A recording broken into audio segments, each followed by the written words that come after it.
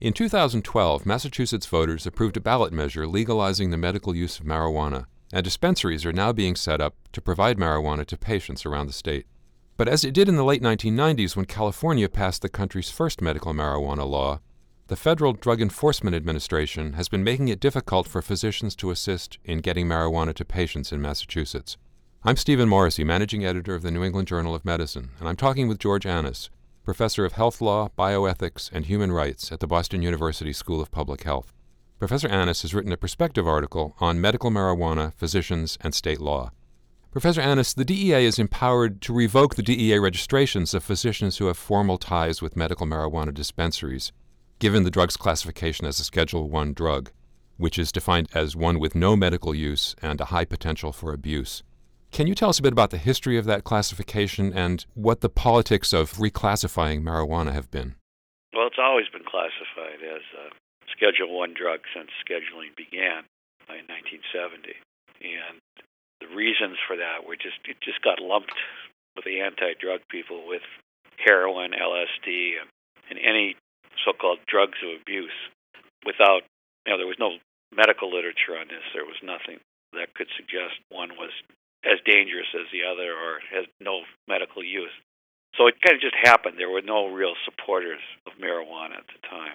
And once it got there, there's just general inertia. It's very hard to move a drug off of Schedule I, even though there have been proposals to do it for the last 30 years. And whenever there are hearings on it, the hearing officer has virtually always found that essentially medical marijuana is, if not harmless, at least certainly not in the category of heroin or LSD. But science hasn't mattered at all on this issue. It's all been politics, and it's very difficult for Congress to vote in favor of marijuana, apparently. And, as you note in your perspective article, state law can't change federal law.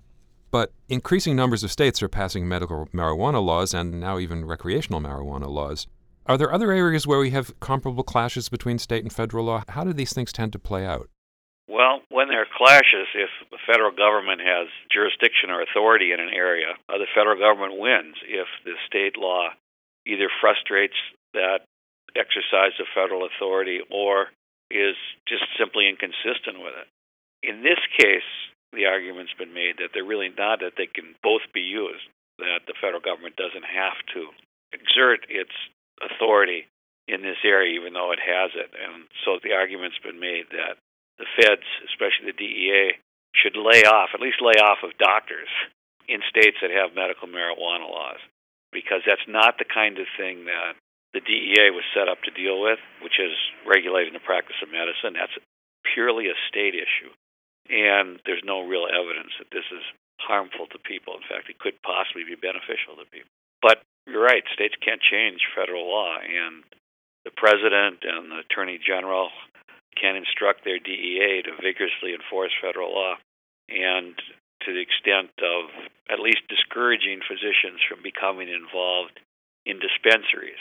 They don't have the authority to discourage physicians from discussing marijuana with their patients or telling their patients what the benefits and risks of marijuana. That's protected by the First Amendment. So in that regard, you describe in your article the experience in California in the late 1990s, early 2000s, as physicians secured that right to recommend that their patients try marijuana for pain, nausea, symptoms associated with side effects. What's the current state of DEA physician relations in California? They've basically laid off of physicians, and they're concentrating their efforts on large dispensaries primarily, where they would argue that they are actually engaged in the business of trafficking in marijuana. So, and obviously that is a DEA strong point, but the Justice Department, at least since Obama's been president, has taken the position that as long as people act consistently with their state law, they're not going to be targeted for prosecution. It's not that they could never be prosecuted, but they're not high-priority prosecution targets for the DEA. They're always under the shadow, though, because, again, DEA policy could change if the Attorney General changes his mind. Or when we get a new president, the new president could change enforcement policy as well. So it's problematic for people, at least who are running marijuana stores or dispensaries. And as you say, in Massachusetts, the DEA's threats have been related to physicians serving as medical officers, board members of those marijuana dispensaries. Do physicians in other states with legal medical marijuana have similar roles, or is this a new issue? I don't know the answer to that. I haven't done a survey. That's a great question. My guess is the DEA operates similarly across the country, even though they're regionalized and they're obviously people from local DEA offices. But historically, the DEA has not bothered physicians outside of marijuana, except where it sees a pattern of doctors actually selling drug prescriptions for drugs like methadone to patients who they don't do a physical exam on, don't take a medical history, but literally just sell drug prescriptions. And of course, doctors shouldn't be doing that. And it's hard to fault the DEA for trying to shut those doctors down. You note in your article that the New York Times editorial board has advocated that the federal government repeal the ban on marijuana and leave regulation entirely up to the states. Do you think that would be a productive move?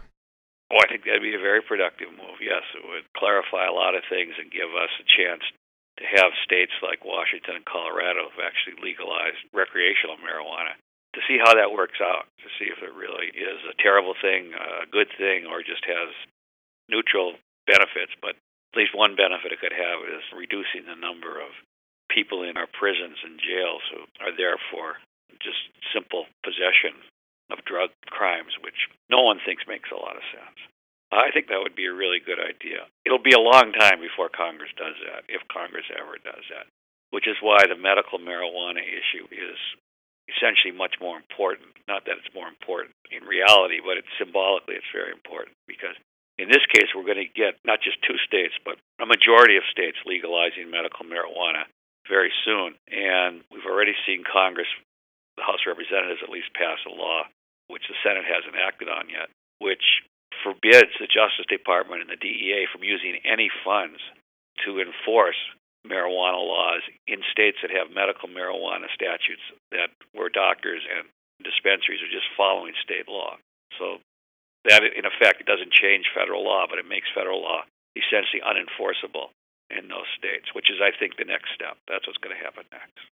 There's a tension between the purported benefits of marijuana as a medication and questions about possible adverse effects for recreational users. What do you think the appropriate legal approach would be to, first, expanding research on both types of use, and second, regulating use in a socially beneficial way? Those are obviously important questions, and the problem with just even imposing them is that there's virtually no data on this, because it's DEA and even the FDA have not let researchers really do any research on the use of marijuana, even the use of marijuana for illnesses. We have a lot of anecdotal information, and the Institute of Medicine has suggested as well that it seems to be beneficial for people who have a variety of illnesses, serious illnesses. But again, the data is not good. We're in an era of evidence-based medicine, and yet we have the situation with marijuana where we can't get the evidence. So it seems to me that the only way we can find this out is to track what happens in these states. And final question, coming back to Massachusetts, do you have any predictions about how the rollout of the medical marijuana system in the state will proceed from here? I think it's going to be rocky. I mean, I think that the Massachusetts Medical Society has never been in favor of medical marijuana, and still isn't. They're not going to stand in the way of the law, obviously, but they're not great supporters, and physicians don't want to deal with the DEA at all, even if they know they're going to win and believe what they're doing is right.